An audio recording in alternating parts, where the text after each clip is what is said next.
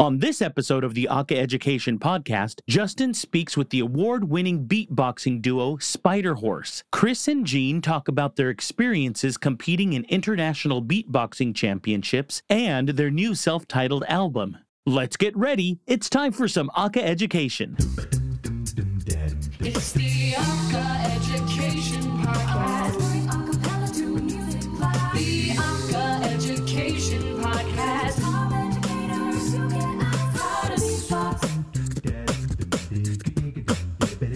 How to read. Aka Education Podcast. Aka Education Podcast. Aka Education Podcast with Justin Glodish. Hey everybody, Justin Glodish here with episode 26 of the Aka Education Podcast. And this week I have a really sweet treat. They call themselves Spiderhorse, and they're a part of a beatboxing collective called the Beatbox House. Here I have Chris Solis and Gene Shinozaki of Spiderhorse. Gentlemen, welcome to the Aka Education Podcast. Thanks for having us. Thank you for having us. Absolutely. Absolutely. Now, if you're not familiar with Spiderhorse, they're actually, they just released a new album, hip hop, R&B style, some great beats going on there, some great music. And they actually won the 2019 Varsity Vocals Aka Open as the only duo to ever win that. What was it? $25,000 and, first prize at Carnegie Hall. They're also world beatboxing champions, along with the other three members of the Beatbox House. So we're gonna be talking beatboxing, the new album, and a lot of great other things today. So I wanna start with the whole World Beatboxing Championships. I've never attended one, and I know that the atmosphere can get really, really sweet. So can you just describe what it's like to perform at a World Beatboxing Championship? I'll start with Chris. Well, first of all, Justin, thank you for having us today, because this is a real treat. Because anytime we get to talk about things that we love to do, it's just a real pleasure. So thanks for having us. Secondly, World Beatboxing Championship. It's kind of like it's like what you, especially within the battle realm of beatboxing or any competitive circuit, any world competition is like, this is it. Like, this is what you strive for in terms of your skill, because like you're going to be competing with other people. Like you're seeking out other people who love to do what you do so much that you want to share that with them. You want to share, and right. the battle is really an excuse for everybody to get together and kind of share their techniques and share the love of beatboxing. So even though it's a competition, it's like one of the most loving environments where everybody gets together and it's like, oh, check out this new beat that I created. I can't wait to show this on the stage and like crush it. And everybody's super supportive. It's a healthy competition style. And that's just the beatbox scene in general. But like being on stage and being able to share and represent where you're from, I think is a really beautiful honor. And we got to do that. And it's one of the coolest experiences for sure. That's awesome. I love that you talk about it being a supportive community, because I mean, at least in my own experience with a cappella and stuff, it's a supportive community. You want to see everyone succeed. And, a while back we had MC Beats, Megan Costa on, and Lizzie Ultrasonic Newell, and they talked about their experiences. And it's the same thing. You want to teach new things, you want to learn new things. And just I love how you said the battle is just an excuse for us to get up there and, and share our craft. There's no real like animosity. It's just, for the love of beatboxing. Yeah. So, so is this how you guys actually met through World Beatboxing Championships, or how did you two end up meeting, Gene? We met in 2012, but prior to that, I knew him from a YouTube video, a battle in Toronto. Oh, nice. Yeah, and that was one of the first beatbox videos I've ever seen.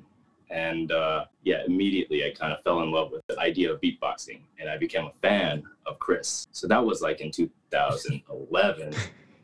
And then I trained all year, and I went to the 2012 American Beatbox Championships. And that's where I met Chris. And I was like, nice. Dude, you're amazing. I was a huge fan. But now we work together.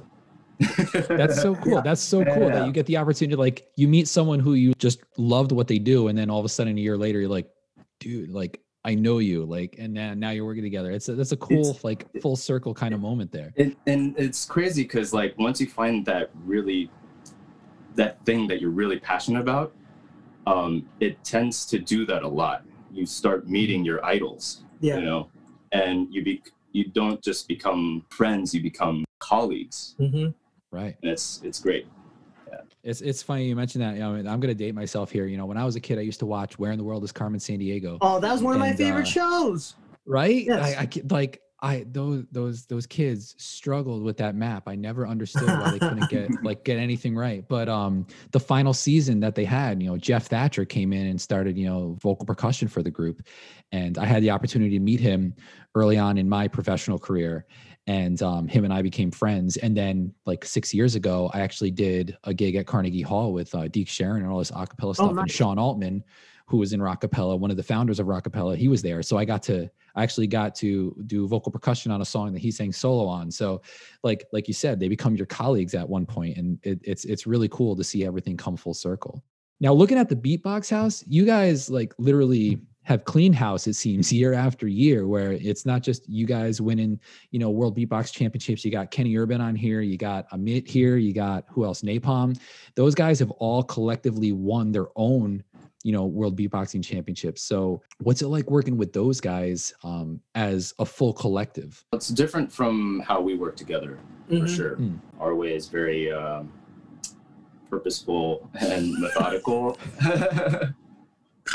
That's fair. That's fair. Every decision we make musically is for a certain purpose. It serves a purpose. Yeah. Right. But with Beatbox House, it's not meaningless. Like everything, it's hard to explain. It's never forced, and it's always genuine and organic.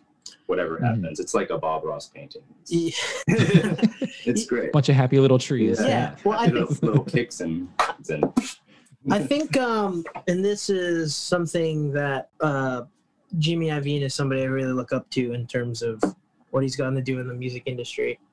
Something that he always looked for when he would sign artists is like what made him really strong as a record executive was when he would say like the artist should do exactly what they do and you should leave them alone. You know, and the reason I bring that up is because with Beatbox House, when it comes to us five working together, we have such strong personalities that like the process of creating something that's us as the us five is a very chaotic and also very beautiful mishmash of mishmash of like creative thought. But the part of it that I think is our strong suit is that we continue to build on that authenticity between the five of us, because I don't think compromise is a good thing, especially when you come to art, because if you're going to be making art that's meaningful, you should be 110% of yourself. And whenever we're bringing ideas to the table, sometimes those ideas clash with one another, but we'll try them even if we don't think it's a good idea individually, because like as a group collective, it's a new way of creating things. And I think every band or every like group figures out like if that's what they want to do. You know, if you're trying to cultivate a unique sound, which I think is kind of an unspoken thing between everybody, we want to do something new and innovative, which is kind of why we all connected in the first place. You want to do something that everybody's going to be happy with. And now if that's hard to strike that balance. Yes, exactly. It is. Yeah. Because before we make music, you know, there's like an idea that's in your head, you know, and there's five of us. Yes. And all our ideas are like that song that's in your head is a completely different song. So we're trying to mix all that together and make something cohesive. So yeah, it's definitely a challenge, but it's always worth it. It's like truly what democracy looks like at work. Yeah, it is. Yeah. That's awesome. That's awesome. Now for the two of you, you know, you say you have a more, you know, you said methodical approach in terms of what you do. And, you know, I was recently watching your video for Full Circle and just your influences. I'm curious as to, you know, not just beatboxing, but just musically, who are your influences that help you approach the style that you two have created? I mean, Gene and I listen to similar, but also, you know, what makes us unique is like our influences come through in our styles. So I know for me, like I'm influenced very much by like a lot of neo soul and like a lot of hip hop. I grew up in New York. Like it's just, you know, the music that I grew up listening to. So definitely a lot of Jay Dilla, a lot of like Swizz Beats and like Busta Rhymes, Missy Elliott, but also, you know, I love John Mayer and like Chet Baker and like, you know, Bobby McFerrin as just like, I remember watching those early videos and being like, man, I hope to just one day have an inkling of that kind of control over, you know, my voice. So all those things put together, and I'm an instrumentalist, you know, that's where, for me, that's where I got like a lot of my background. So I studied jazz and like, I love, again, like Chet Baker, John Coltrane, Miles, you know, Mingus. So I think what's something to note between both of it, we're both instrumentalists and musicians first before like other things. So, and yeah, our ideas are kind of similar when it comes to making music. That's why we make music together. Yeah. Well, yeah. I mean, I think it goes without saying that you're musicians first. I mean, regardless of what you end up doing. And Gene, I think you were actually a drummer to start out with. And wow, you did your research. And I had to, man. I had to. So yes, I was a drummer. So I mean, being a drummer, like, did that help influence like everything that you now create vocally? Like just understanding different rudiments and like the thought process on how to create those and whatnot. So, oh yeah, I mean, I'm sure. It was such an easy transfer of knowledge. Yeah, thank you. Yeah, I got you. I mean, it directly correlates to each other. So it was just a matter, because if you're a drummer, you know rhythm, and all I had to do was learn the sounds, because the ideas were there. I think in addition to that, like that's why, you know, are also like our music education backgrounds were very similar in that we both had the experience of playing in an ensemble, you know, in both like combo setting and then also big band settings, not literal big band, but I mean, like I did a lot of big band. Well, you played in jazz band, right? I played in jazz band. Yeah. And then Gene did marching band as well. Line, So, and like I was doing like classical music competitions and stuff. Yeah. So like the training there, I think the rigor that comes with like practice, like that part, I think was one of the most valuable things, even though like my teachers didn't know that they were instilling that at that point. But like now when we work together, it's like, think of it. Yeah, that's like our discipline is the same too. Yeah, exactly. And our creative ideas are the same. So it's like a those double things, whammy. Yeah. They work together. It's good. Because I don't think you could really create a lot of this stuff if you're not willing to explore a lot of that, but also like refine an idea. So let's say we have like a rhythm, like Gene's doing like we'll do a lot of bell tone stuff where we'll pass things to one another. Like if we didn't also combine the beatboxing and then do like the repetition with metronome and then be able to like do that a couple times and work the tempo up and stuff and just do that kind of practice, like I don't think we'd come up with some of the stuff that we do. Right. Awesome. And Gene, you also have do you have a production background too? Basically like recording and stuff. So obviously I'm assuming that helps when it's you guys are like recording things and you know you keep everything in house, which is awesome. I wish I had that luxury, but I think that's pretty sweet that you're able to you've learned so many different techniques to be able to incorporate into what it is that you do. And you know, Chris, you were talking about education. You know, both of your educations were very similar, and you know, talking about just the idea of beatboxing. You guys actually do educational workshops for schools. I mean, I don't know about right now with everything going on, but I mean, can you just describe what a Spiderhorse workshop looks like in a school district, trying to you know get more of the younger generation interested in this art form and really kind of giving them something to you know to look at and maybe strive for? Yeah, so a lot of the structuring of the workshop kind of He kind of does it. He just freestyles it, and I'll kind of interject and follow whenever. But we usually start with like a circle song or circle singing, and create a whole vibe in the room verse, and have everyone just like trust each other. That's cool. And then we'll get into like beatbox techniques and stuff like that afterwards. Yeah, depending on the age and the kind of style, because sometimes we'll vary the workshop. That's depending true, on the age and the intent. Yeah, because I mean, you're an educator. Like if your objective and your aim has to be different depending on what you're trying to accomplish.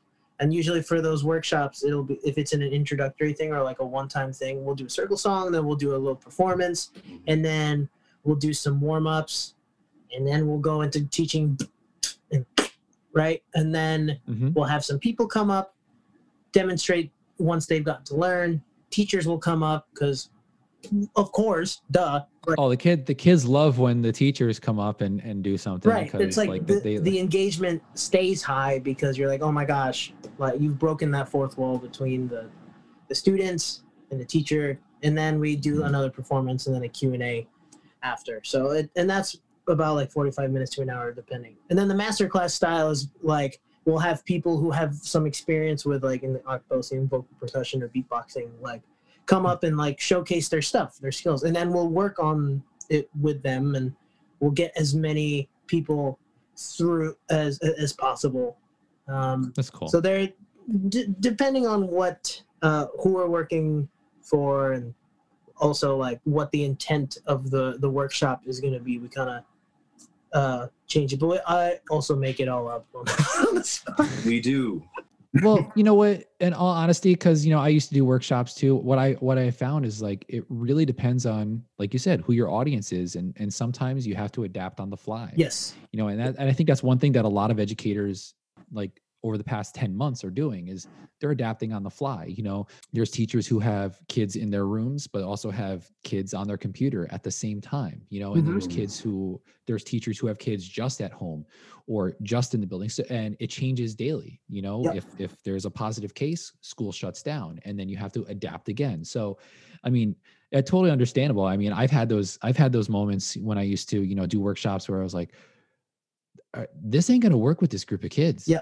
Exactly. So we're going to have to like figure this out. We're going to have to like totally like, change some stuff up to make sure that it fits. Now, just on a side note, I have a question that I was always curious about because I've seen it a lot. Did you ever find that teachers, when you select teachers to come up, that they get like embarrassed? Oh yeah. That they got called on 100% every time. And then the kids like love it. Do you ever like search for that like one teacher to be like, oh, that's the guy? They it's like that. Oh yeah, it's like that scene in The Waterboy where the kicker is like looking for the one guy who he knows is going to drop that onside kick. Exactly. So I used to do that all the time. We always used to embarrass one person, and it made for the rest of the day because it made the kids respect you a little bit more. It's like, oh, they made fun of that teacher or whatever. So I was just curious if you did the same thing. That's awesome. Now let's talk about the album. The album is, was released just a few weeks ago, and it's self-titled. And I listened to it, and the hip hop influences, just the amount of different things going on. There's a lot of special guests in these songs. Where did some of the inspiration come for your album? Or all original works, and just where were these ideas coming from? A lot of places. Yeah, life. Wow. Yeah, because those songs were all written in different times too, and we're always influenced by different things every day. So yeah, exactly. But so I think St. Gallen is a sick track. I just have to say that. Well, thank you. I literally wrote them down. St. Gallen, Still in Love Without You. Some of my favorite ones on there. Oh, wow. So for those of you listening, you got to go listen to Spiderhorse's album. It's just really, really good. And so you said that sounds like it's been like years of like labor and putting it all together. So what made you guys finally decide, you know what, we need to put something out? I mean, I think it was just like the natural progression of where lives were going, just because like we've been working together for a minute, and also like Spiderhorse and all, just so you know, was like a joke. It's a joke name. It was like a joke name, and then we started winning things, and then we were like, oh, maybe we should do something with this, because this is. We're just trying to take the joke as far as possible. That's literally the whole point of doing what we're doing, because it's like the name is ridiculous. World Championships, ACA Open, Grammys. Like that's the next Nobel Peace Prize. Yeah, Nobel Peace Prize would be so sick if we go to the moon. And we should perform at the Olympics. Yeah, perform at the Olympics. That'd be crazy. Yeah. Anyway, that'd be cool. But a lot of the it's funny because the creation of a lot of the tracks, whether it's like I'm like, hey, check this out, I have this idea. And it's really, or Gene will be working on some production stuff. Like, hey, look at this. Yeah. And I'm like, wow, that's cool. Let's do this with it, and just preserving that. And I think this is how it should be when you're making things. You should never force a thing to come out, but you should have a vision for how you want it to be, and then when you work with somebody, work with them collaboratively to like bring it to life. Right. And that's kind of a lot of the moments that you hear on the album. Like each song is so dynamic and different because they just come from different places and different things that we're going through or wanted people to feel, or old things that we just wanted to put out into the ether. Yeah. And I think it's important what you just said. Like, these are all songs that like came from here. It's one of the things I talk about in my general music classes is the idea of like the hit factory or the song factory, like what popular music has become today. It's literally wrapped in a neat little package for you. It's all the same structure, and a lot of it, and I partially blame Max Martin for this because of all of the hooks that he's written for like Britney and Backstreet Boys and all these, and like even Maroon 5 and just all this stuff. Like, it's all formulaic, just rhyme schemes, and it's the same thing over and over again. And there's not anything from the heart. And not for nothing, I just started blues music, with my students, and we talk about how just the visceral, the emotions that come from singing the blues and getting those thoughts out on paper. So that's one of the things I like about this album is that, this is like a part of each of you, you know what I mean? Right. And it kind of helps tell your story. So like I do like a soundtrack of my life assignment, with my students where, pick your top 6 songs that describe you and your personality. And a lot of them, they struggle with it because a lot of the music that they listen to it's all that basic formulaic pop structure that doesn't really describe much, so that's what a lot of pop music is now. It's like, oh, I love this song because it's got a good beat. So like, what does it make you feel? Like, music is supposed to make you feel something, and I think this album totally does that. And hearing you two say that, I just think it's great to know that it came from deep within, and it's different parts of your life, you said. So I think that's important for listeners to understand too, is that music is supposed to do that. It's supposed to come from within. So yeah, sorry, that was me. I'm getting off my soapbox now. I just wanted to kind of put that out there.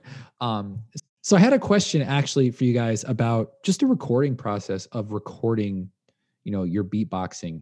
I know that when I watch video of you guys or any, beatboxers, there's a lot of like heavy bass that comes out, and there's a lot of like different elements, different sounds that like produce through, I'd say, different frequencies. So how do you go about recording it in a studio setting where you don't have to worry about, clipping or feedback or anything like that? How do you get a quality beatbox track laid out in a studio? You should use a certain mic, which is the Shure 7B, Shure SM7B. It's like one of those podcast mics. Do you have one right now, actually? Is that what it is? Actually, no. Mine is, what is mine? It's not what you said. But if you want to go like real crazy and just like beatbox, like go all out, SM7B would be the way to go. And what I would do is have someone beatbox into it, and then I would chop each sound up and put them in their own track so that I can mix them individually. So like kick, hi-hat, and snare. And I would cut them up separately. So it's very tedious. There's probably a really more streamlined way to do it if you use Ableton or something.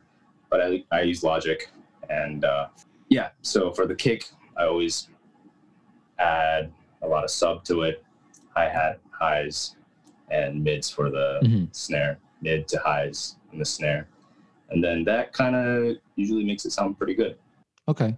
And do you, when you actually, you do like a full out track, do you actually go back and, sample different sounds? Do you record just a bass, just a kick, just a snare, and then add it to the element to give it more flavor, I guess you could say? Awesome.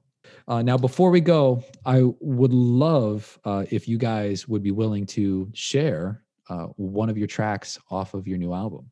Absolutely. Yeah, 100%. All right. And I think we're going with Dance is what we said. So ladies and gentlemen, here is a little clip of the song Dance from Spiderhorse's album, Spiderhorse. In my element, feeling the decisions that I'm making right now. Make sure that I'm never gonna be settling for anything less than whatever I deserve. And the nerve of anybody that's meddling, lessen the importance of their presence here. It's blocking any blessings that be treading in. Cause I just wanna vibe, I just want a really good time. Please don't kill my vibe, please don't kill my high. I just got to level up. Why you think I feel so fly? Soaring to some altitudes high, got a feeling in my gut that it's about to be a good year. More change on the way is a good fear. More money, got the itch in my hands, feeling rich in my plans, no lie, that just make me wanna dance. Yeah. I ain't even know how, but I still wanna dance. Yeah. Might have to grab a friend, share the joy. Chris, Gene, Spiderhorse, Beatbox House. Gentlemen, it has been a pleasure to talk with you this week, and thank you so much for joining me on the Aka Education Podcast. Thanks for having us. Thank you. No problem. We'll be right back. Turn to big lessons, that's great. I had love around me that was fake. I had love around for And welcome back to the Aka Education Podcast. I'm Justin Glodish, here to let you know about a few new things. First, the Aka Education Podcast now has a store online where you can go buy shirts, sweatshirts, and other items. To find more information, go to the link in the episode description. Also, for all those groups out there participating in the ICCA and the ICHSA, best of luck as you're getting your videos ready for submission for the first round. I wish you all the best of luck. Have fun out there. We'll be right back.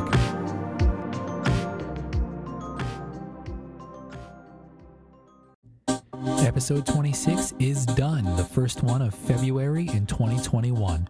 Thanks so much to Chris Solis and Gene Shinizaki of Spiderhorse, the Beatbox House Collective, for joining me this week talking about their new album, their process behind it, and for sparking interest in beatboxing to a whole new generation. Be sure to check out the links in the episode description for resources from this week's episode. Follow the podcast on social media at AkaEd Podcast on Twitter, Facebook, and Instagram, and follow me, Justin Glodish, at OfficialJGlow on TikTok and Twitter. If you haven't done so already, make sure you subscribe to the podcast. We're found on Anchor, Stitcher, Apple Podcasts, Spotify. New episodes are released every Wednesday. You can also now tune into the podcast on Akaville Radio, akaville.org. If interested in supporting this podcast with a monthly donation, go over to anchor.fm/AkaEdPodcast to do so. And if you ever have any questions about the podcast, suggestions on future guests, please email me at akaedpodcast@gmail.com or leave a voice message on the Anchor website. From the Aka Education Podcast, I'm Justin Glodish. We'll talk soon.